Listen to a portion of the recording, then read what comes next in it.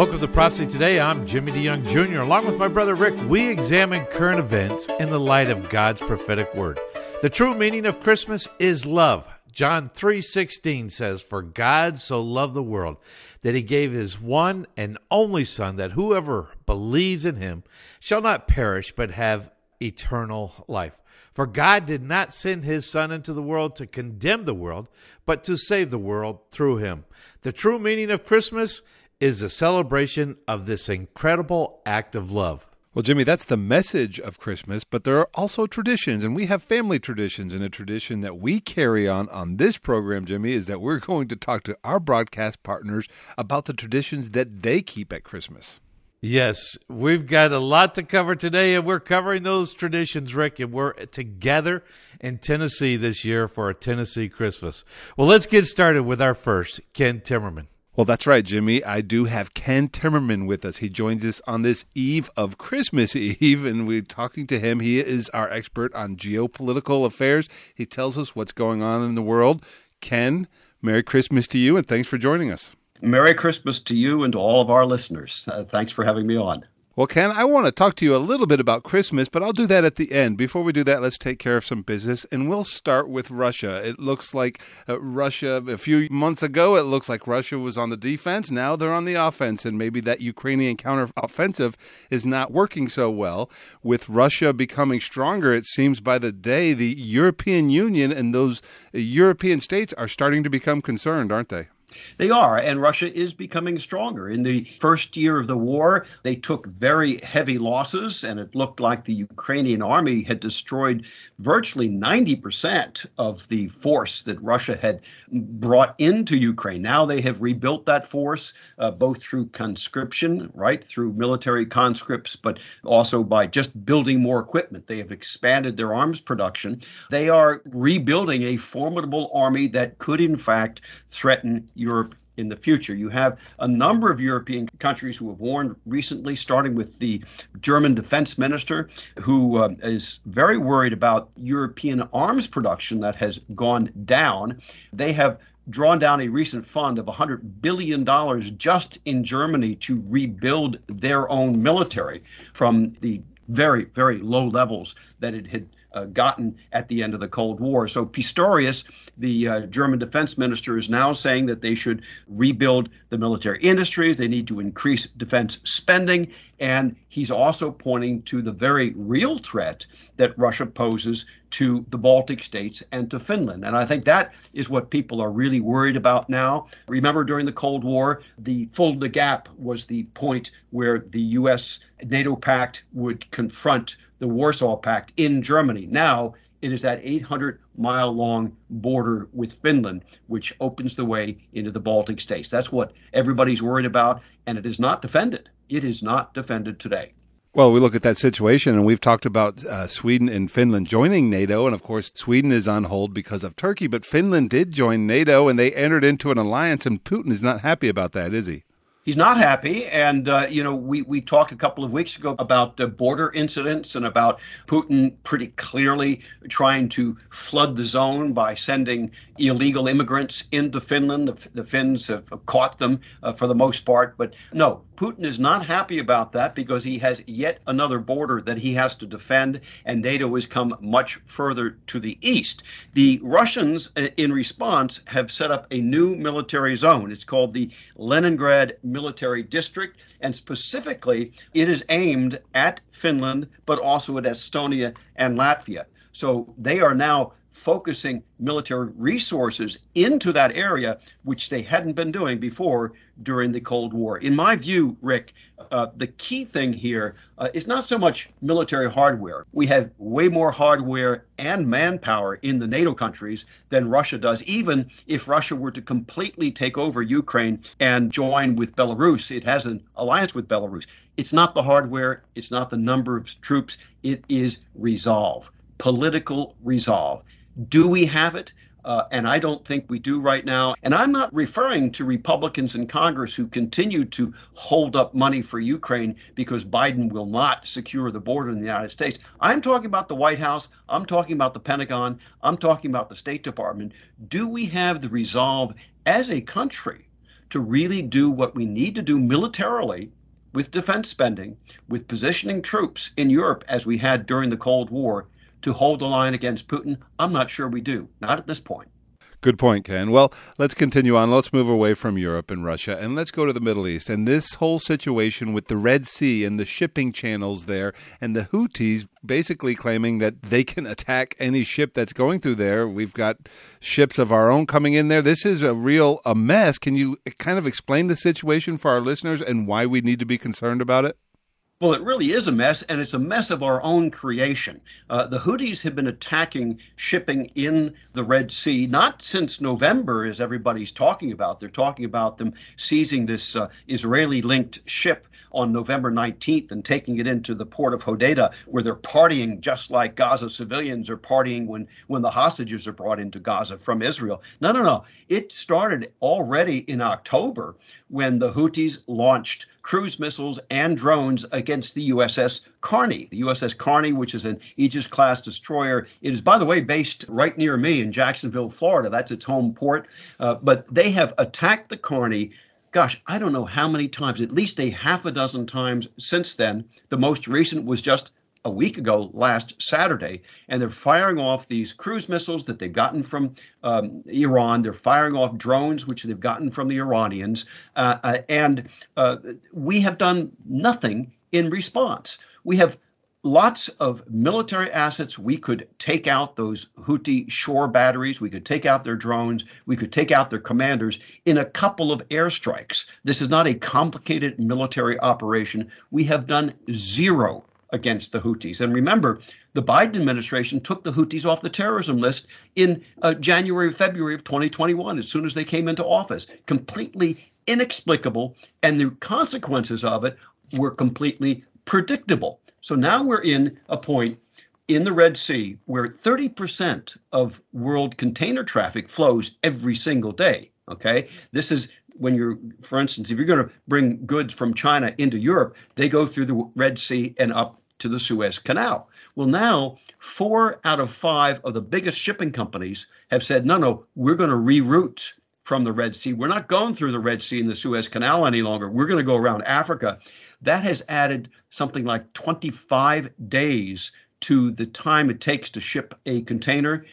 Container prices have skyrocketed, Rick, as a result of this. They've gone up 5 times in the past couple of weeks. They've gone from, I think it's $2,000 for a 40-foot container from China to Europe to now $10,000, and that is not the peak. So this is a really dramatic situation. The U.S. has not stepped up to the plate, even though the Pentagon announced this multinational coalition to try to oppose the Houthis called Prosperity Guardian. Nobody has come to the party, and that is a real problem. The Port of Eilat in Israel has seen a drop of 85% in container traffic into Israel because of the closing in the Red Sea. By the way, just a historical note, this is what led to the Six-Day War. When Nasser closed at the Straits of Tiran, which is a little bit further up into the Red Sea, the Houthis are now closing the Bab el-Mandeb, but same impact. We are doing nothing, and shame on us. Real quick, before I talk to you about Christmas, I wanted to ask one more follow-up on that situation, because I think it's something we're going to be talking about here in the future. But Iran, we talk about the parallels between the Hamas and the Houthi, and they are doing this to support Hamas. Iran backs Hamas, Iran backs the Houthis, and it just emphasizes the fact that Iran has such a big influence in this region, doesn't it? It does, and again, I think we have a disgraceful foreign policy, a irresponsible foreign policy, arming the mullahs in Tehran with hundreds of billions of dollars, probably $150 billion since Biden has come into office between assets that have been released and additional oil revenues. It is absolutely outrageous, and the outcome is predictable. When you allow the Iranians to get wealthier and to arm themselves more powerfully, they are going to attack us until we hit them. We need to hit the Houthis in the Red Sea ports of Yemen immediately if we want this to stop. Well, Ken, we'll turn our attention away from geopolitical and world affairs, but I certainly do appreciate your insight into those situations. But as we look ahead to Christmas and some better times, now I know you have lived a very interesting life, and we can find out more by your book, and the rest is history. If you go to kentimmerman.com, you can read a little bit about your life. But I wondered if you had any kind of anecdote that you might want to share to tell our listeners that about Christmas and get us into the Christmas spirit just a little bit. Well, this is one that my wife has never forgotten, actually. Sometimes so many years go by and you wonder, but there was one Christmas in the mid-1990s, and I was on the USS George Washington off the coast of Kuwait and Iraq in the Persian Gulf. It was there sent by Bill Clinton to send a message to Saddam Hussein at the time. But I can remember being in the command center of the USS Lafayette, I think it was, that was part of the USS George Washington's carrier strike group, and watching Iranian F-14s take off from Iran, head towards the carrier strike group, and then they got to that drop dead line and they pulled a U-turn, immediately pulled a U-turn. And so I went from the Persian Gulf just a couple days before Christmas to join Christina and our children in Paris. We spent Christmas in Paris and then drove down to the Alps to go skiing. But that was a lot of traveling in one Christmas season, from the U.S. to Kuwait, Kuwait to Paris, and Paris down to the Alps. Well, many of our listeners do a lot of traveling over the holiday season, but not that much traveling. What a great story. Well, I tell you, Rick, for those who have not spent the night on a U.S. aircraft carrier, they bring the guest and have them sleep underneath the flight deck. I can tell you, when those first planes take off at first light in the morning, it is quite a racket. It is the sound of freedom, my friend. Interesting and exciting as always. Ken, thanks so much. God bless. Merry Christmas to you, Ken. And Ken, always, as we focus on these stories, those are the nations of Ezekiel 38, Daniel 11, and Psalm 83. Well, let's take a break, and when we come back, our update from the Middle East with David Dolan, right here on Prophecy Today Weekend. I'm Ruth Kramer with Mission Network News. The first half of Isaiah 9:6 says, "For unto us a child is born, unto us a son is given, and the government will be upon his shoulder." This line stands out to our friends at Slavic Gospel Association, who support the church in several war-torn regions. Yet SGA's Eric Mock tells us, let us remember the government is on his shoulder. So therefore, for SGA, it's okay for us to serve churches in Russia. We're not affirming Russia. It's okay for us to serve churches in Israel, to serve churches in Moldova, Poland, Ukraine, all these other countries, to serve the ones that God has raised up. Why? The primacy in these days is God's church, God's people, and his message through his people. Pray for trust in the King of Kings.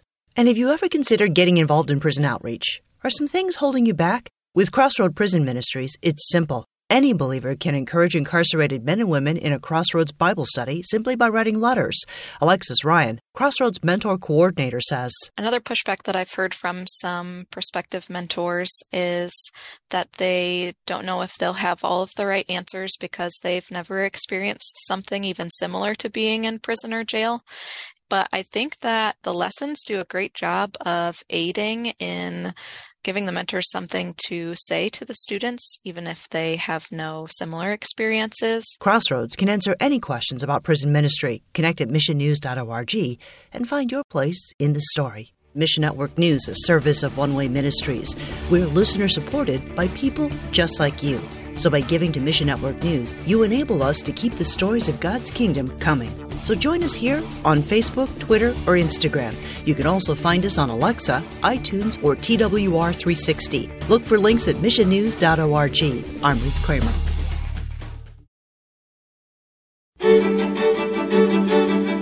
Welcome back to Prophecy Today Radio, the program that looks at current events in the light of Bible prophecy.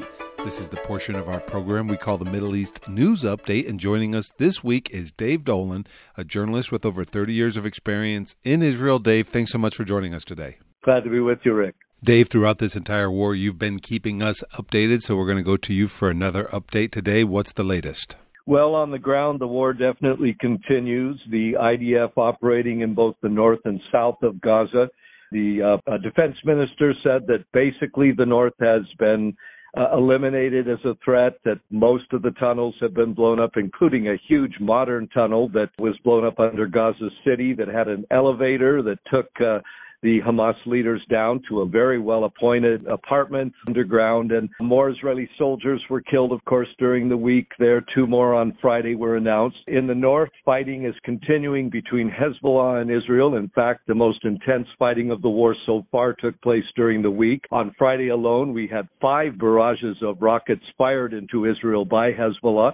And Rick, I have to point out these are being fired from close range right across the border from the hills of southern Lebanon. The UN resolution that ended the 2006 Israel-Hezbollah war said they're not supposed to be down there. Only the Lebanese army and the UN forces are supposed to be there, but Hezbollah's there, and therefore the Israeli Iron Dome system cannot take these rockets out because they're very short range.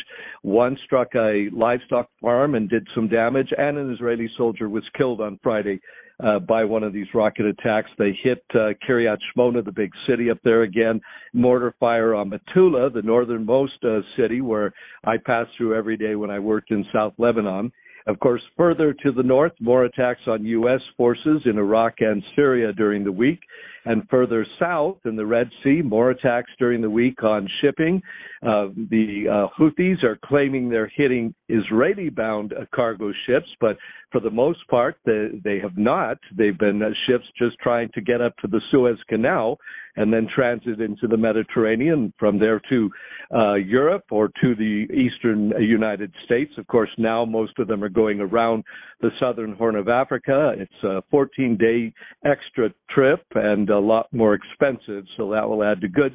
And the Wall Street Journal reported on Friday that Iranian boats are actually directing the Houthi fire from the Red Sea. They call in the different ships to hit. And the Israelis believe it's actually Iranian Revolutionary Guards in Yemen that are firing at these ships, not the Yemenis themselves. So the war continues, and of course talks over peace, or I should say at least a ceasefire or whatever, continued at the UN all week. And on Friday they finally passed a resolution after the U.S. abstained instead of vetoing it, in which they call for a step up of humanitarian aid into Gaza and some other measures, which of course the U.S. supports. And the Washington Post reported on Friday that strains between Israel and the U.S. are growing, and that there have been shouting matches at some of the meetings between officials of the two countries. The U.S., of course, demanding that Israel take more care in its fight in the Gaza Strip in particular, where civilians, of course, are often in harm's way, and many have been killed, although the Israelis again say that the Hamas-run, controlled health ministry, reporting over 20,000 casualties now, is grossly exaggerated. They say it's more like 3,000 or 4,000, which is too many, but not 20. And that there's at least 7,000 Hamas fighters that have been killed. But that's mainly what they're talking about, even though they don't say that.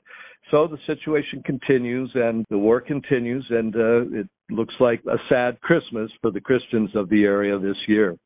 Well, Dave, I'd like to talk to you about Christmas in just a minute, but before I do that, something you touched on in the report right there is that there is starting to become strife and stress between President Biden and Prime Minister Netanyahu. You've told us in programs past that the most important supporter of Israel is the United States, and President Biden has pretty much stuck by Israel so far, but is there a chance that the United States might start pressuring Israel?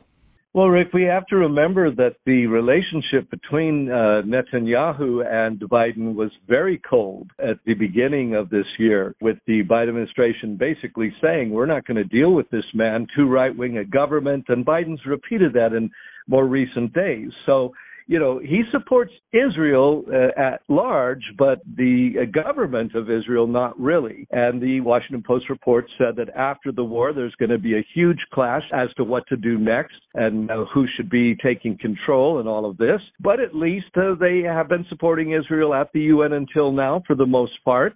We have Russia, voting for this immediate ceasefire in Gaza, while on Friday we had reports of new Russian shelling of the Ukrainian capital Kiev and 2 apartment buildings damaged there. So a lot of hypocrisy out there. But yes, Biden facing re-election in several states, especially Michigan.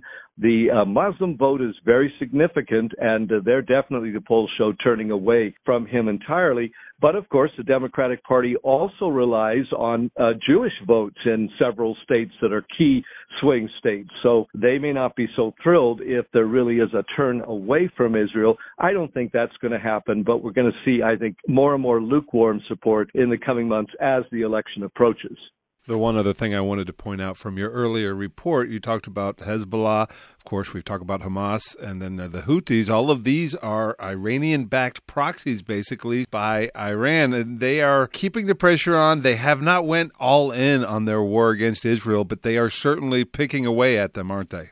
Well, Rick, I've said it before. If there wasn't an Iran that was ardently out to destroy Israel, that says it all the time, that had no war with Israel before, that's 800 miles to the east. If they didn't exist, then there wouldn't be a Hezbollah. Hezbollah is a militia force. It's not the Lebanese army. And there wouldn't be a Hamas. There would have been a successful Oslo Accord. Yasser Arafat wouldn't have broken that treaty in 2000, and we wouldn't be having any of this conflict. We would have had an orderly withdrawal from Gaza, and Israel would have turned over most of Judea and Samaria, 80% according to the Oslo Accords, a long time ago, and there would be a Palestinian state. The reason none of that? Because of Iran, because they are willing to spend a lot of money, a lot of effort and training for these various now 5 major proxy forces that they have. They want to keep warring against America, and they want to keep warring against Israel until they destroy it. They say that again all the time, and Israel has that reality, and that's what emboldens these terror groups and these proxy forces, etc. Again, none of them would exist if it wasn't for Iran. Well, let's move on from those political and military realities there, and let's just talk a little bit about Christmas. You spent many Christmases in Israel, in the Middle East. Tell us maybe just a little bit about what it was like to spend Christmas, and maybe something that is kind of different now than it was back when you were spending your Christmases there in the land. Well, Rick, in the early 80s, I moved to Israel in 1980. I would be in Bethlehem most Christmases, and they were wonderful. People from all over the world and choirs, and it was very open. The Israelis were in overall control of security, but that was okay. There were local Palestinian police forces, etc. It was very wonderful. We would go to Shepherd's Field, friends and I, every Christmas and sing and look out over the lights of Jerusalem nearby. But from the creation of Hezbollah in 82, I just mentioned, we started to see more and more trouble in the north, and from the creation of Hamas in 87, just before Christmas actually that year, we started to see more and more tensions in Bethlehem. My mechanic was in Bethlehem. I would go out there all the time, as all Israelis did. People shopped out there. There was a wonderful, frankly, a true peace on the ground, basically. But from 88 on, with the first uprising, it changed. And we had far less tourists coming. We had far more security. We had all sorts of checks and on. And, of course, this Christmas, sadly, hardly anybody there, hardly any tourists anywhere in the Middle East, in Israel as well. People are suffering financially greatly. And again, it's because Hamas, backed by Iran, launched this terrible atrocity a couple months ago in October. So it's a sad Christmas, frankly, for the people there. But, you know, it was the birth of the Savior there, the light of the world there. And when did he come? He came in the midst of Roman occupation of Bethlehem and of the whole land, and of a lot of tensions then as well. So it's not new, but it is going to end when the Prince of Peace, the Lamb of God, born there in a stable 2,000 years ago, when he returns to rule and reign from nearby Jerusalem. So we look forward to that light, even in these difficult times, but keep prayers for the Arab Christians as well. I know many of them in Bethlehem and elsewhere, and it's a very sad Christmas for them this year. Well, David, we certainly do want to keep that region in our prayers this Christmas. We want to pray for Israel. We want to pray for the Christians that are still left in Bethlehem. We want to keep them in our prayers as well. David, we wish you a Merry Christmas. Thank you for all that you do, allowing us to benefit from your insight and your experience. Again, Merry Christmas, and we'll look forward to talking to you again soon. Thank you, Rick. Merry Christmas. God bless. And thank you, David. The true meaning of Christmas is love. God loved his own and provided a way, the only way, for us to spend eternity with him. He gave his only son to take our punishment for our sins. He paid the price in full, and we are free from condemnation when we accept the free gift of love. But God demonstrated his own love for us in that while we were yet sinners, Christ died for us. We got to take a break. When we come back, we'll talk more traditions and with our partners from around the world. Right here on Prophecy Today Weekend.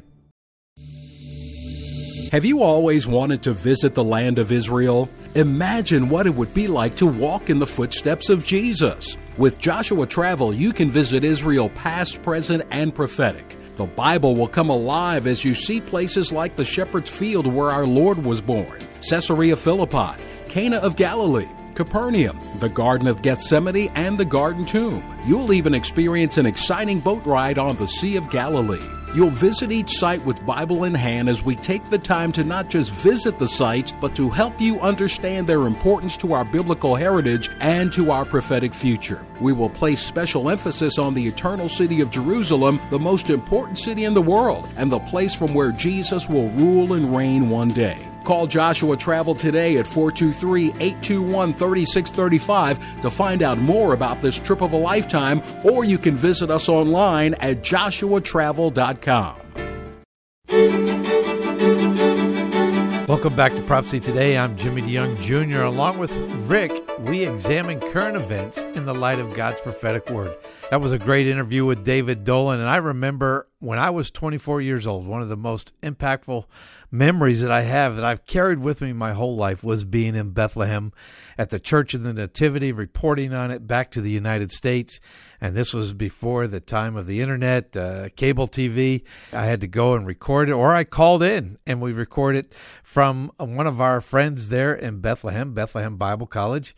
And it's just something that has stuck with me all these years, an impactful moment and time being there in the Church of Nativity. But we would later on teach at the Shepherd's Field, teaching some of the things that we had learned while working there in the land, teaching about the memories of the traditional playing of the dramatization of the account of the Christmas story, which later became a DVD with Radio Bible Class, Day of Discovery, and many people have watched it over the years, Migdal Adar. But what are your earliest memories of traditions that you still carry on today? Well, I definitely remember that series, Jimmy. It was records, vinyl records that our dad used to play for us, and it was a kind of a dramatization of the birth of Jesus Christ. And the shepherd boys and Herod and the kings.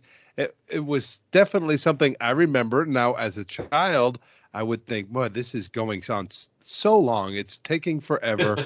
I want to get to opening the presents. But, of course, we always listened to that dramatization, and then Dad would read the passage from Luke. And, we focused on that. As a child, you're so excited about Christmas, and you're so excited about the presents. But, as you continue on, I'm doing the same for my kids. Of course, I'm watching an animated version of that same thing. We don't have that vinyl record doesn't work anymore. We don't have a player in our house for it, but we do watch an animated version of the birth of Jesus Christ. And the whole thing is about traditionally focusing on the birth of Jesus Christ and then letting our kids be excited for the moment and realizing what Christmas is all about. Well, that's exactly why we are talking about traditions today, because I think traditions are important to helping us later on in life, in our families. Going to church, the tradition of singing and reading the Bible, memorizing verses, and at Christmas time, retelling the story of Christ's birth. I remember that LP, that record, that vinyl that we would listen to, but I remember the actors acting it out, and I would close my eyes, and I would think about being in those fields and the little shepherd boy as he gave his staff to the little baby Jesus and had to lean on the staff of one of those other shepherds, which we found out those were priestly shepherds. Well, one of the men that had an impact on our lives and the life with my father, they both impacted one another, is Minnow Kalashir. Minnow, a pastor in Jerusalem. He's on the program today with us. Menno Kalashir joins us today. He is a Friends of Israel missionary. He is a pastor in the city of Jerusalem, and he is a longtime friend of the family's. Menno, thank you for joining us on this Christmas around the world as we look at different spots. Can you tell me, where are you right now and what are you doing? I hope you will believe me. I'm in the middle of a youth camp, Hanukkah Christmas youth camp, in front of the mountains of Moab, just in front of the Dead Sea, a mile from us, even less, about half a mile from us, is the caves of Qumran, where the scriptures were found in 1947. So what can be better than that? So you wonder, what am I doing in a youth camp? Now listen, I came in a stage in my life, I'm 60 years old, and all the life is raising up new leadership in the church. And my son is one of the deacons. He came to my office and said, Dad, I need help with the youth camp. I said, of course, I'll help. I said, Dad, I need a cook and a driver. And that's exactly what I am right now.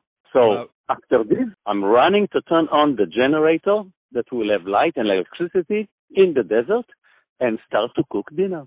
Well, what a great story, Menno. Great to hear you out there ministering. Great to hear. I know John said, I have no greater joy than to hear my children walk in truth. So I'm sure you're so proud of young Daniel, and I'm glad he's out there. And he's obviously got a great cook, so that's wonderful that you're doing that. Well, we are calling to talk to different missionaries, locations around the world where we have ministered, as we look at Christmas and how it's celebrated there. And so I guess two things, Menno. I know that over 30 years ago, my dad and yourself and a few other men started a church there in Jerusalem that seems to be really going strong. We'd love to hear an update about that. And then if you could, just talk a little bit about how you celebrate Christmas in Jerusalem. Well, first, I'm sure that your father would really jump out of his seat, now in heaven, to know that a year ago we started a new church.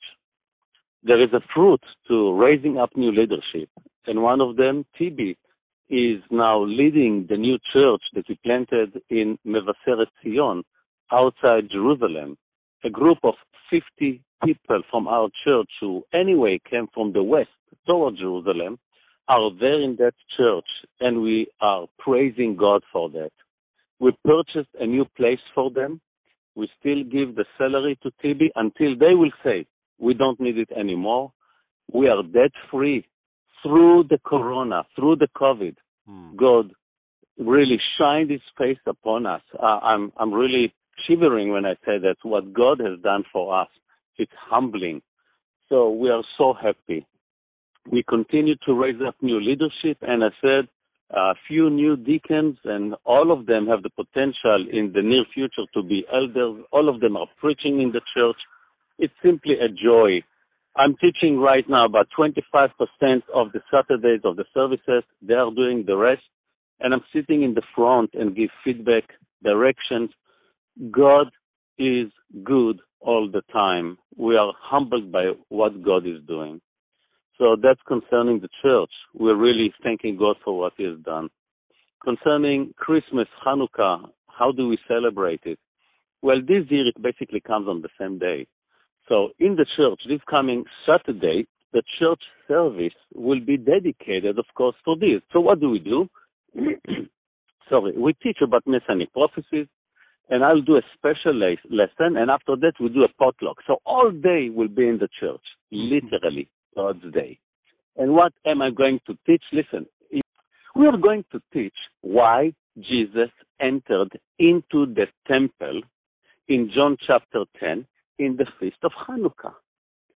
Why would Jesus legitimate something like that? This Hanukkah.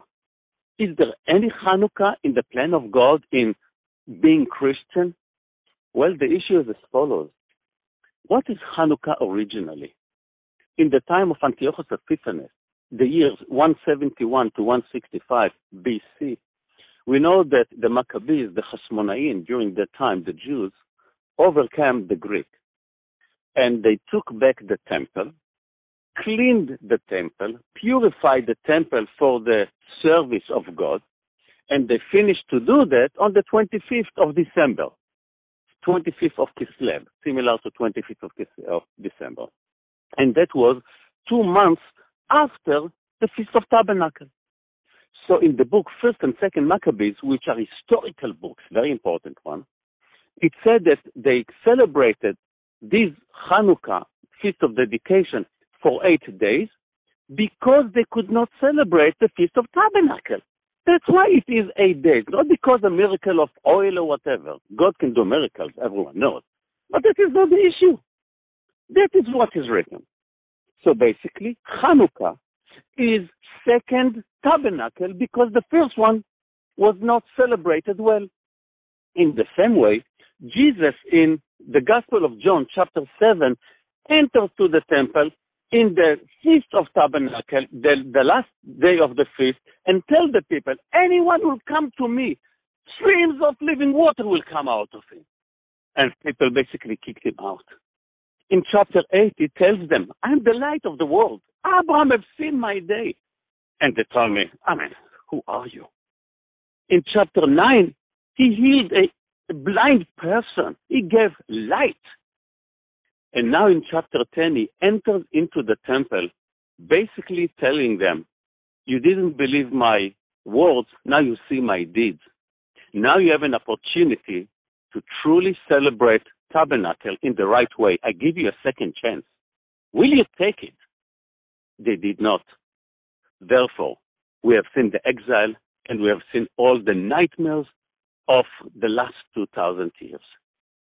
And my question to the church and to everyone who hears it, please do not reject Jesus. God's grace gives us so many opportunities, but even God sometimes puts a limit. Enough is enough. Will you call him today? Will it be a Christmas where Jesus is scribed on your heart? Don't delay it for next year. Tomorrow is not yours. Well, amen to that. What an excellent preview of your Christmas message that you're going to do there in Jerusalem this coming Shabbat, tying Hanukkah in as we look at Hanukkah and what that means and represents to the Jewish people, but also Christmas as well. And, of course, the most important event in all of history, the arrival and eventual death, burial, and resurrection of Jesus Christ. Well, Menno, thank you so much for being on the program today. We appreciate the ministry there. We count you, your wife Anat, all of your family. They are extended family from the DeYoung family. I speak for Jimmy and my mom and my late father, Dr. DeYoung, as well. We love your family and we love what you're doing there. Couldn't be prouder of what the Lord is doing there through you. Shalom there in Israel, and we look forward to talking to you again soon. Thank you. A big hug from Israel. Menno, you're something else. A big hug from Israel. We'll give a big hug to your whole family and to the church there in Israel. And I remember back in the day when Menno and I used to go up to the Sea of Galilee, to the YMCA, stay there with the youth of the church. Menno would teach, and I would corral all the youth, but there's no better time to celebrate Christmas this time in Israel for the Jewish people and for the Arab believers, the believers all over the country, as they celebrate this time of the year. The real Christmas story is a story of God's becoming a human being in the person of Jesus Christ. Why did God do such a thing? Because he loved us. Why was Christmas necessary? Because we needed a Savior. It's so great hearing from Menno this time of the year. It certainly was, Jimmy, and so many great memories of the church in Jerusalem and Menno and his family. It's like our extended family, isn't it? It sure was, Rick. Remember to pray for the church in Jerusalem and pray for them as they are evangelizing in and around Jerusalem and now spreading out to the whole country. Well, we have another friend that we love to talk to. He's a great missionary friend. I was with my family this last summer with him in Montenegro. Well, Jimmy, I've got on the phone right now a good friend of both yours and mine, Daniel Petkovsky. He's a missionary in Nikšić, Montenegro. Daniel, thank you for joining us today. Rick, thank you for a call, and it's always a pleasure to talk with you guys. Now, Daniel, I know that you are originally born in Serbia, but you are now a missionary in Montenegro. How did that happen? Yes, it happened a long time ago. During my studies, I was involved in a Christian student group, and we were going to Montenegro because we heard back in those days in 2008, we heard that there are only 3 evangelical churches in Montenegro. And I just couldn't believe there was like at least 5 or 6 churches in my hometown. So when I heard that there's 3 churches in a whole country, I was like, hey, can I join on this short mission trip? And then God had a plan for me. Then I found my wife here, and then I stayed. It's amazing how that works. And you do have a wonderful wife and a wonderful family as well, 3 young girls. Well, I know that, as you said in your intro there, that the need in Montenegro is great. There is not a large Christian presence. Now, there is a large religious presence, Eastern Orthodox or Orthodox, very much a religion, but not a relationship. And what we're doing is we're kind of talking to a few different missionaries that we work with. And how are you using Christmas there in Montenegro right now to talk more about a relationship with Jesus Christ and point people towards Jesus Christ? Yes, but correct. As you said, there's a big religious presence. So I'm trying to look at rather on a positive side. At least religion or Christianity has some authority generally. So I try to connect with people on a common ground. People do celebrate Christmas. Now, they don't know often what it's all about. There's a lot of different national traditions, what we do. And it's often Christmas is related with national identity, not really with the relationship with Christ. But I try to use Christmas to point them to a real Orthodox way of why do we celebrate Christmas. So I'm usually using terminology like Orthodox Christianity in the real meaning of that word. What does it make somebody being a Christian? And it's actually a relationship with Christ. Pointing people to the Bible, point them to look at the scripture, see who Jesus is, why he was born, what was his mission, and what was he trying to fulfill on this planet Earth. So in everyday conversation, in visiting with people, Christmas is a time when people invite you to their homes and you're going for lunches or dinners. I usually try to use this opportunity to speak with people about Christmas and about Jesus. Well, I think that's excellent advice as well, because like you said, many people do celebrate the season. They celebrate the traditions. This is a chance that you could explain to them why we celebrate and why that most important event of Christ coming to this earth to die for our sins, why we celebrate that at this time of Christmas. Well, if you could just tell me a little bit, maybe a flavor of what it's like Christmas in Montenegro. Is it, you know you're from Serbia, but you've been in Montenegro for quite some time now. Any traditions, anything special that you do there necessarily?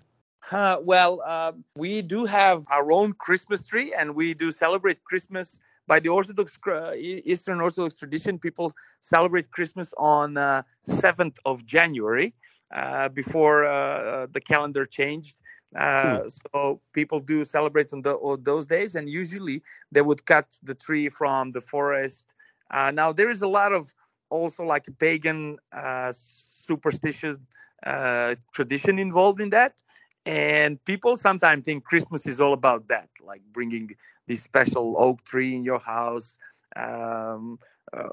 throwing around your house some seeds that year will be fruitful and things like that. So there's a lot of, I usually like to point people like, do we find this in the Bible? Or do we find Jesus in the Bible? So often people think that Christmas is about that Christmas tree or different traditions or a meal that we prepare that day. But I try to connect them to Jesus and saying, no, he was born to fulfill the mission, to die for us, to reconcile us with Father, so we can have a real relationship with him, that we don't need anybody, any mediator between us and God, that he is the only one. So usually that's basically what we're using this season, where we're trying to connect with people and we're trying to use Christmas as a common ground and speak with people. And what does Christmas mean for them? We sometimes go on the street and interview people and have conversations with them. What does a Christmas mean for you? And we would get a lot of different answers, and we're trying to invite them whether to read the Bible together with us or to look in the Bible for themselves, because some people might feel like they're threatened, or we're trying to convert them into some other religion, which we are really trying to show them resurrected Christ, the living Jesus, that they can have a relationship with him.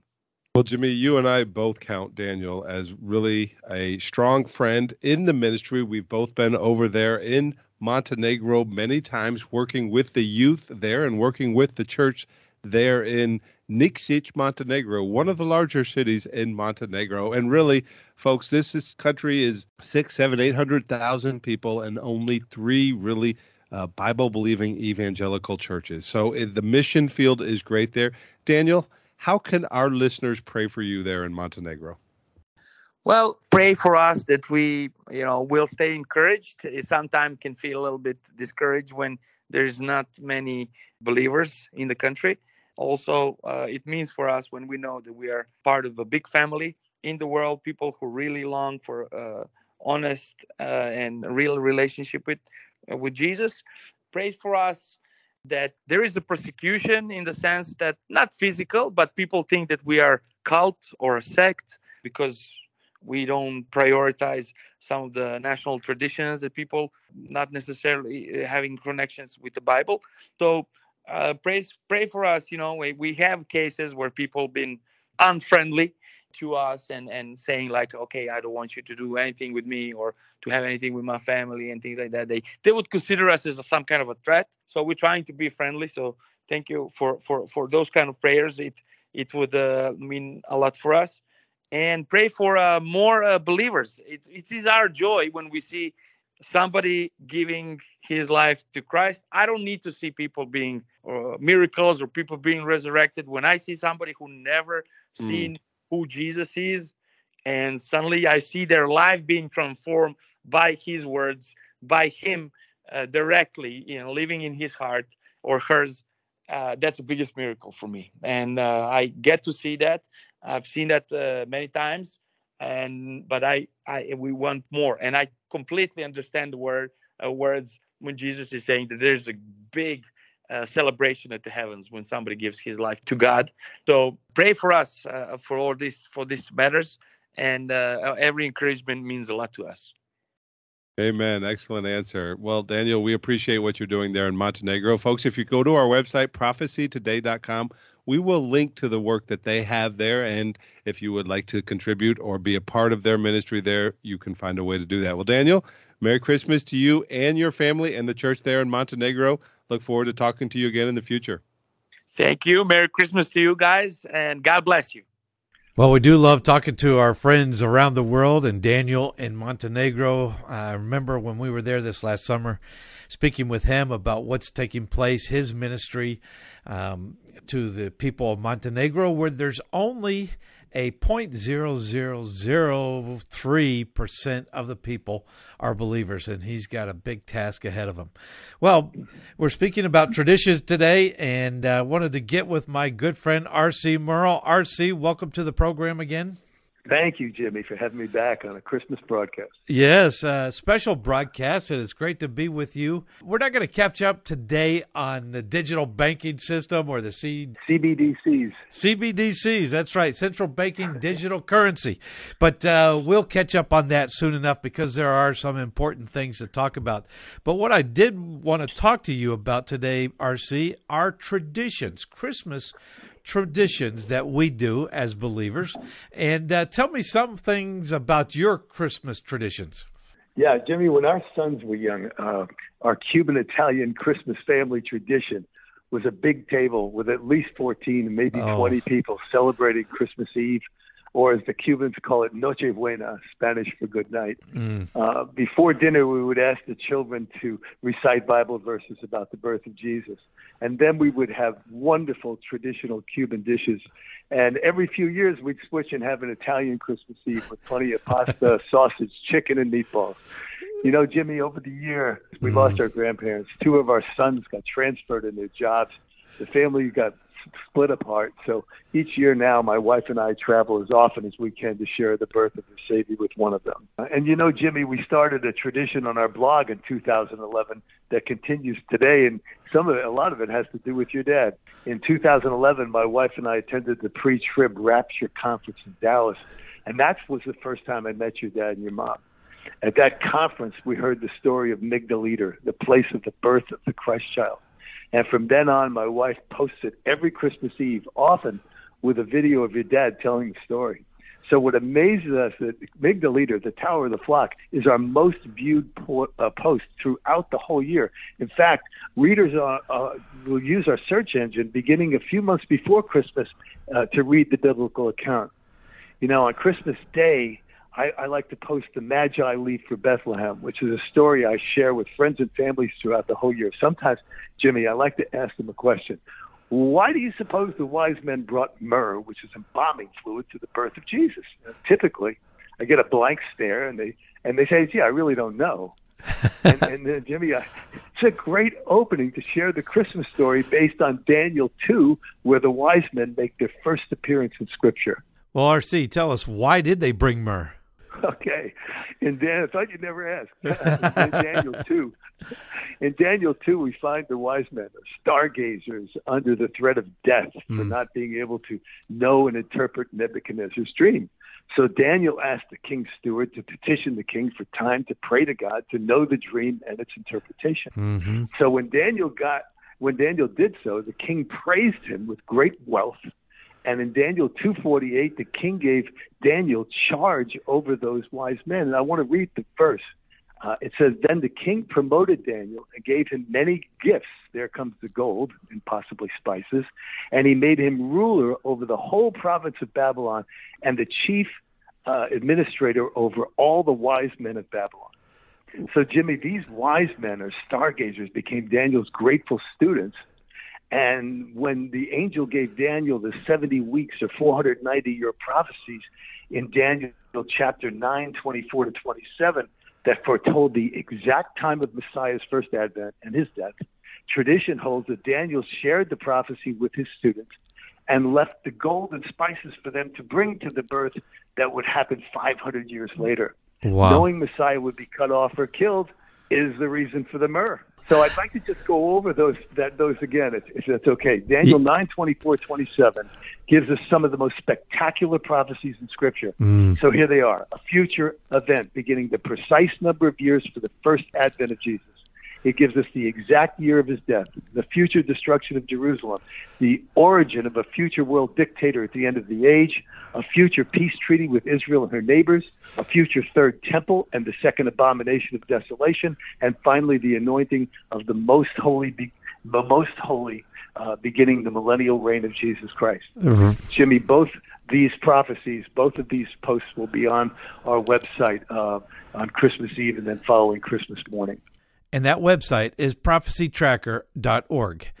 R.C., you and your wife and your family, little Emma, that we've been continually praying for, please have a Merry Christmas, and we'll talk to you at the beginning of next year. Thank you, Jimmy, and please send our Christmas greetings to the whole DeYoung family. Well, we're going to have to take a break, and when we come back, the Legacy Series with Dr. Jimmy DeYoung. You know, all this month we've been playing the series. It's all about the timing, the place. Those do matter in Scripture. A lot of times people say, well, it just doesn't matter, but it does matter. And I think you're finding that out today. And a part of that is when we talk about traditions, when we talk about these events that are taking place in God's Word. Well, we'll take a break, and when we come back, the Legacy Series, and then Rick and I will wrap it all up at the end, talking a little bit more about traditions, right here on Prophecy Today Weekend.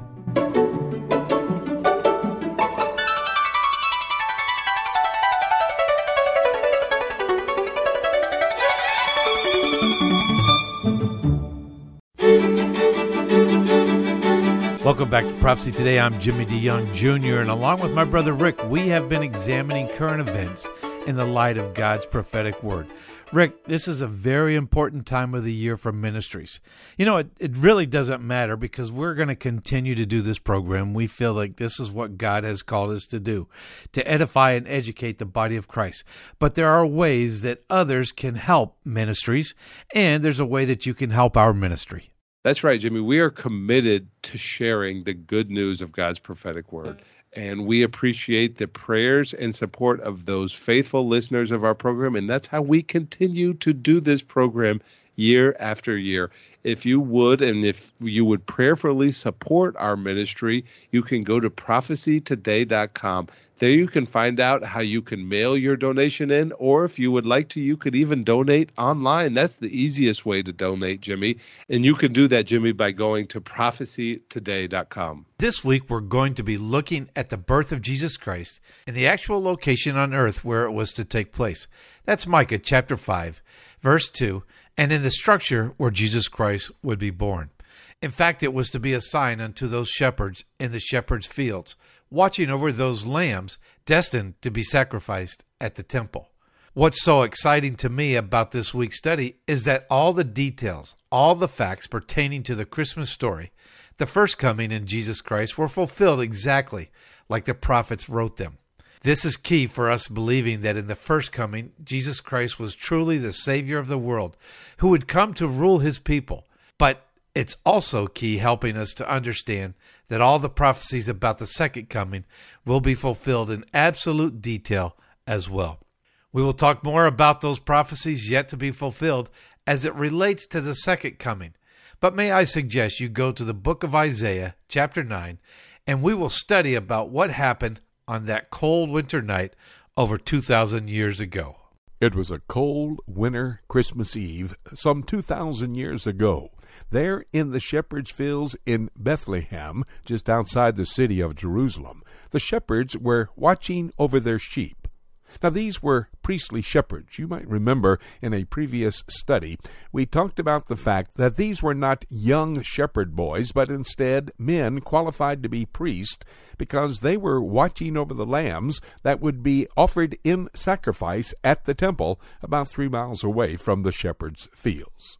The month was December, according to what the text tells us there in Luke chapter 1.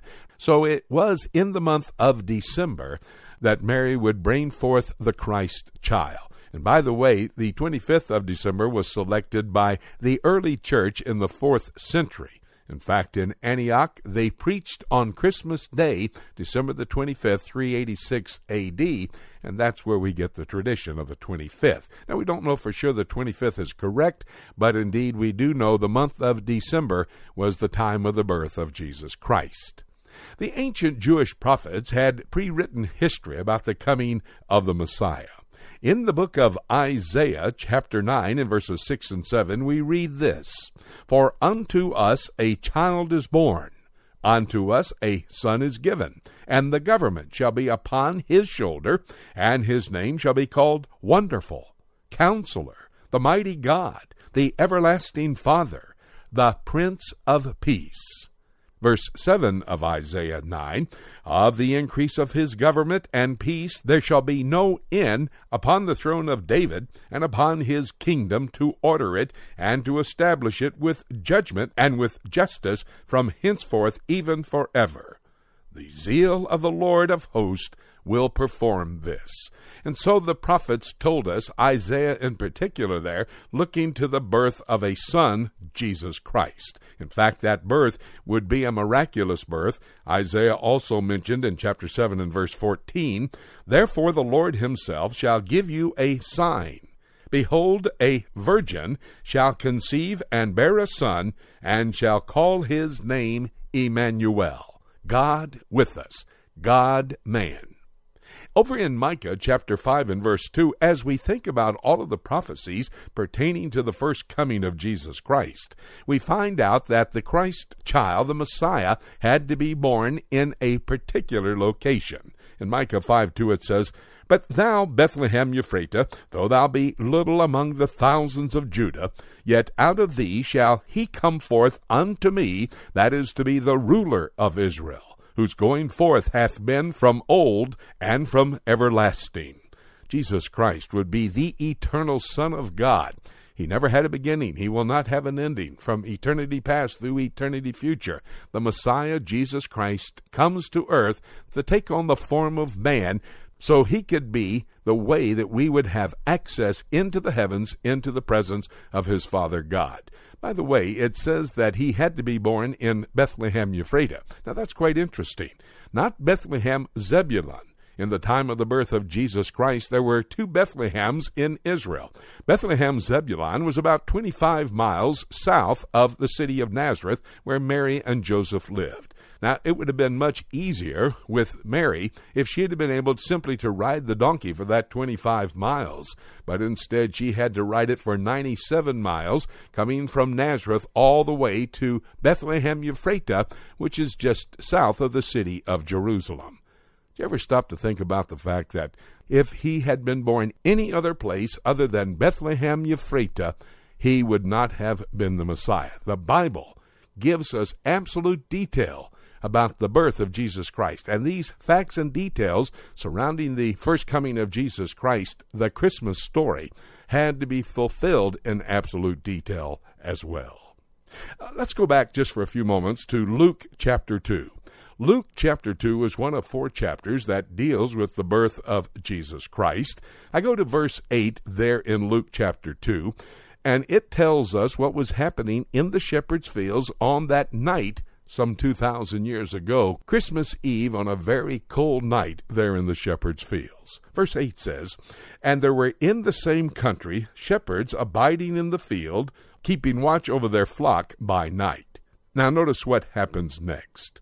"And lo, the angel of the Lord came unto them, and the glory of the Lord shone round about them, and they were sore afraid. And the angel said unto them, Fear not. For behold, I bring you good tidings of great joy, which shall be unto all people. For unto you is born this day in the city of David in Bethlehem a Savior, which is called Christ the Lord." Now notice verse 12. "And this shall be a sign unto you. You shall find the babe wrapped in swaddling clothes, lying in a manger." Why would that be a sign? Well, I tell you what, the shepherds, these priestly shepherds, knew exactly what the sign meant, and they, with haste, verse 16 of Luke 2, with haste they went to find Mary and Joseph and the babe lying in a manger. Remember the sign, you'll find the babe wrapped in swaddling clothes, lying in a manger. We mentioned in a previous study about a location called Migdal Adar. Genesis chapter 35.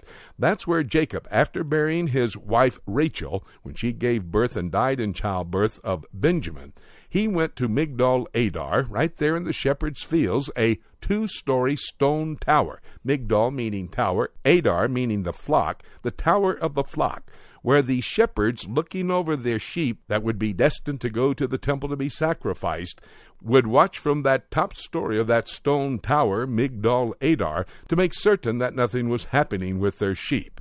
You might remember in these same fields, 1 Samuel chapter 17, David, when he was a teenage boy watching over his father's sheep in the shepherd's field, killed a bear and a lion who were coming to take some of the sheep. Well, these sheep were special sheep, destined for the temple and to be sacrificed there. However, there is another use for Migdal Adar. In the bottom floor of this 2-story stone tower, these priestly shepherds would birth the newborn lambs. That's right, they would very carefully take this newborn lamb from the womb of its mother and then gently reach back and grab some swaddling clothes and wrap this newborn lamb in swaddling and then lay this newborn lamb up in a manger until it calmed down. Remember, these sheep were destined for the sacrificial activities at the temple, and should they be marred in any way, hitting their limbs with something that would mar them, they would not be perfect, without blemish and without spot. And so this newborn lamb laying there wrapped in swaddling clothes in a manger would calm down, and then the priestly shepherd would unravel the swaddling and let the lamb run off to its mother for a meal. Well, that's exactly what happened with the birth of Jesus Christ. These priestly shepherds that knew the Word of God knew the book of Micah chapter 4 and verse 8, where it says the announcement of the Messiah, the one who would come to be king in Jerusalem, would be born in that location. Luke chapter 2 tells us that these priestly shepherds, when told, "This will be a sign unto you, you will find the babe wrapped in swaddling clothes, lying in a manger," they with haste went to the location, Migdal Adar, and there found the newborn lamb, the Messiah, Emmanuel, God with us. What's so amazing to me is that all the prophecies in God's Word that relate to the birth of Jesus Christ were fulfilled in absolute detail. That's the test that was given. Remember, God told Moses, Deuteronomy chapter 18, "If someone is speaking for me, the prophet will give you the details and they will be fulfilled in absolute detail." That's exactly what happened with the birth of Jesus Christ. Over 360 different prophecies, and all fulfilled in the person of Jesus Christ. Well, we looked at Micah to find out the exact location. Bethlehem Ephratah, chapter 5 and verse 2. Migdal Adar, the Tower of the Flock, chapter 4 and verse 8. Micah was absolutely perfect on the Christmas story, on the first coming of Jesus Christ. If you have some time later, read the rest of Micah chapter 4. In verses 1 to 17, you'll find out that the Jews will return to the land of Israel in the last days, that there will be peace. All of the world will lay down their military hardware and pick up farming utensils instead, living in a world of peace. Micah 4 also talks about an alignment of nations that will gather to try to destroy the Jewish state of Israel. And in Micah chapter 4, verses 1 and 2, it talks about a temple that will be built in the city of Jerusalem, from which Jesus the Messiah will teach the world, and that's in the kingdom to come. But speaking of the temple, the Bible also talks about a temple in the tribulation period. In the book of Daniel, chapter 9 and verse 27, there will be a temple where the abomination of desolation will take place. Jesus Christ himself confirmed that in Matthew 24:15. 2 Thessalonians 2:4, Paul says that the Antichrist walks into the Holy of Holies and claims to be the Messiah, and that would be the abomination of desolation. And Revelation chapter 11, verse 1, John the Revelator is told to measure the spot for the temple. What I'm talking to you about is every single prophetic detail was fulfilled in the first coming of Jesus Christ. I have just given you a couple of the prophecies that pertain to the second coming of Jesus Christ.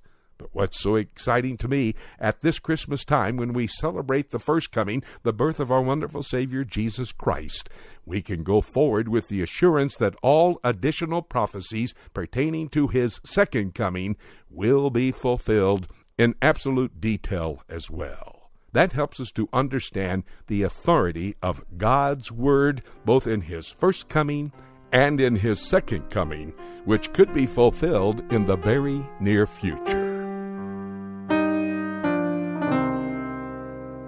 Bible prophecy does indeed give us the assurance that God's Word is the Word of God. Those prophets, according to the test, Deuteronomy chapter 18, would give a prophecy, and if they were truly speaking for God, each one of those prophecies would be fulfilled exactly like the prophet wrote. Well, for these last couple of weeks, we've studied the facts and the details, the prophecies about the first coming of Jesus Christ. And as we've looked at the Scriptures, we have become very aware of the fact that all of the prophecies were fulfilled exactly like the prophets said they would be. That gives us the assurance, of course, as I've already mentioned, that we can believe all the prophecies pertaining to the second coming of Jesus Christ will be fulfilled as well.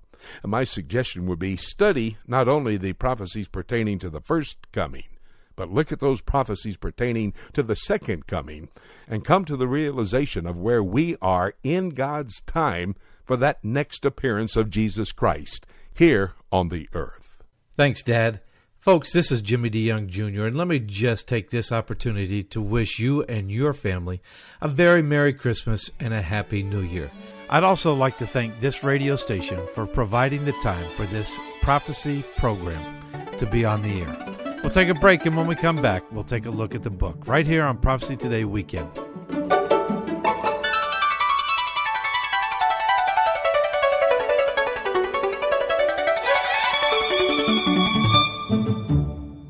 Have you ever wanted to know more about God's plan for the future? Have you ever tried to understand prophetic passages in God's Word, like, say, the book of Revelation, and been frustrated at not being able to figure it out? Dr. Jimmy DeYoung's latest CD series, Keys for Unlocking God's Plan for the Future, will help you gain the ability to understand where to start in your study of prophecy and allow you to read God's Word in a new and exciting way. Understanding God's prophetic Word will allow you to live a pure and productive life until Jesus returns for the church. Keys will help you gain the tools you need to understand the end-time events as foretold in God's Word. Dr. DeYoung lays out a systematic approach to Bible prophecy for those who want to know God's plan for the future. Tracks included are A Roadmap Through the End Times, The Jew in Jerusalem, Daniel and the Antichrist, Ezekiel and Messiah's Temple, and Revelation and Babylon. To order your copy of Dr. Jimmy DeYoung's Keys for Unlocking God's Plan for the Future, visit our website at prophecytoday.com. I'm Ms. Kramer with Mission Network News. The first half of Isaiah 9:6 says, "For unto us a child is born, unto us a son is given, and the government will be upon his shoulder." This line stands out to Slavic Gospel Association's Eric Mock. SGA supports the church in several war-torn nations like Ukraine, Russia, Armenia, and Israel. Mock says there's rest knowing the government is on Christ's shoulders, and he is sovereign over the nations. Pray for trust in Jesus as we advance the Great Commission in every nation. And have you considered joining Prison Outreach? Does something hold you back? With Crossroads Prison Ministries, it's simple. Any believer can encourage incarcerated men and women in a Crossroads Bible study simply by writing letters. Crossroads' Alexis Ryan says, prospective mentors are sometimes hesitant, thinking they'll need to give out their personal information or they might say the wrong thing. Crossroads addresses all of these concerns and more. Go to missionnews.org for details. Mission Network News, a service of One Way Ministries. I'm Ruth Kramer. Welcome back to Prophecy Today. I'm Jimmy DeYoung Jr. Along with Rick, we've been examining current events in the light of God's prophetic word. On today's program, we focus more on Christmas traditions, the things that our broadcast partners do, not only as they talk about geopolitical issues or the issues in Israel or the body of Christ in Israel. We even talked about the body of Christ in Europe. Today we focus on traditions, and they're not a bad thing. You know, a lot of times people look at them as bad things, but millions and millions of people over the years have used Christmas traditions to help tell the Christmas story. And the traditions are still very important. I agree, Jimmy. And if you look at it, I don't know about your family situation, but I think the majority of family situations would be the wife is much better, the mom is much better at creating those traditions. And that's certainly the way it is in our family. But it's been so important this week as we look at traditions. It reminds us that this is a special time of the year. And even though those traditions sometimes for young children focus around presents and things like that, we can continually focus them back on what is the reason that we are celebrating. What is the focus of this Christmas? And that is the birth of the Savior, Jesus Christ. There is no doubt that some of what we now refer to as Christmas traditions can be traced back in some form to pagan cultures and celebrations. The ringing of bells, for example, is generally thought to have had its origin in the early pagan winter celebration of ringing of bells to drive out evil spirits. In later century, bells were rung on Christmas Eve to welcome in the spirit of Christmas with joyful noise. That's Psalm 95:1. You know, I know a song that you and I grew up on entitled Ring the Bells. When Christians enjoy the beauty of a glorious bell choir ringing Christmas carols, we are reminded of the coming of Jesus into the world, not the driving out of evil spirits. I agree, and I think sometimes that's the way Satan works. He takes some of these deals, some of these traditions, and tries to pervert them, but we know why we are celebrating, and we must continually keep our focus on Scripture, and we must continually keep our focus on why we are celebrating Christmas. And again, as we've talked about many times, it's the most important event in all of history, what all of the Old Testament pointed towards and what all of the New Testament pointed back towards was the arrival of Jesus Christ on the earth for his mission, the eventual death, burial, and resurrection of the Savior for our sins. You know, you're exactly right, Rick. The 300 plus prophecies pertaining to Christ's first coming gives us the confidence to know that those 700 plus prophecies pertaining to his second coming are going to come true. And I think that is so very important. I loved what Minnow said when he was talking about Hanukkah. And we've talked about Hanukkah all this whole month, but he's talking about Jesus Christ being in the temple. Why did he go to the temple at the Feast of Dedication, at the Festival of Lights? Well, I love it. You know, there's an early pagan tradition of lighting candles to drive away the forces of cold and darkness. However, is it likely that our hearts are drawn to those early pagans rather than rejoicing in our Savior, the light of the world, as we light candles? Of course not. Nor is it likely that when I give gifts to my loved ones at Christmas, the gifts will have less significance to either of us because some druid somewhere in time offered a gift to his goat as part of some pagan ritual. No, we remember, as we should, the gifts given to the Christ child by the Magi. I love what R.C. Merle talked about and those gifts that the Magi did bring to that baby because of the tradition of Daniel passing it down to those men that were given to him. And as he told about the coming of a Messiah, Jesus was the greatest gift ever given, and therefore his birth is worthy of celebration.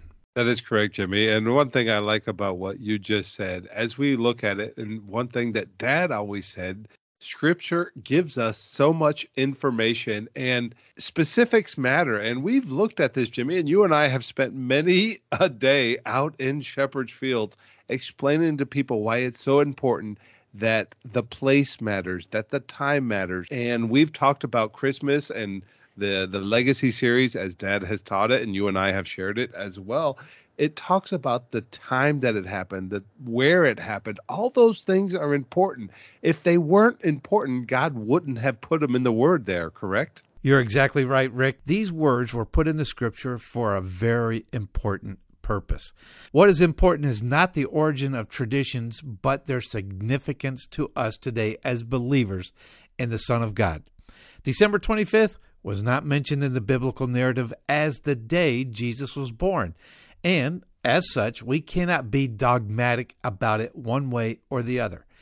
But even if the date is completely wrong, there is still the opportunity for thousands of people who wouldn't go to church any other time of the year to go on Christmas Day and to hear the gospel of Christ.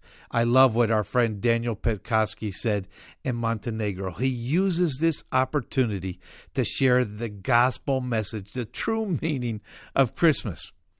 If you are fully convinced that you cannot in good conscience observe a particular Christmas tradition, do not observe it. If you are fully convinced that a particular tradition is so steeped in paganism to honor God in any way, by all means, forsake that tradition. At the same time, if you are fully convinced that you can honor and worship God through a particular tradition, honor and worship God. That's Romans 14:5. For Christians, Christmas traditions can be an important part of the celebration of the birth of our Savior, and they remind us of that momentous event that changed the world forever. More importantly, they bring to mind the miracle of the new birth He created in each one of us when He came into our hearts, saved us from our sins, and made us children of God by the shedding of His blood on the cross. It is this amazing truth that enables us to say with the angels, "Glory to God in the highest, and on earth peace, goodwill toward men." That's Luke chapter 2, verse 14. Rick, it's almost time. Christmas is almost here. You better get ready. I wish your family a happy, Merry Christmas, along with Mom and the rest of our family in Tennessee. I'm really looking forward to being together with the family, celebrating the birth of Jesus Christ, and also talking about our traditions of the past and those memories that we made. Likewise, Jimmy, and I agree with you. By all means, celebrate your traditions. Make this a special time of the year, but don't ever forget what we are celebrating, and that is the birth of Jesus Christ. Merry Christmas, everyone. And with all the information that you received today, hopefully this will help you to keep looking up until Thank you so much for joining us today. This is Jay Johnson inviting you to join us again next week for more of Prophecy Today.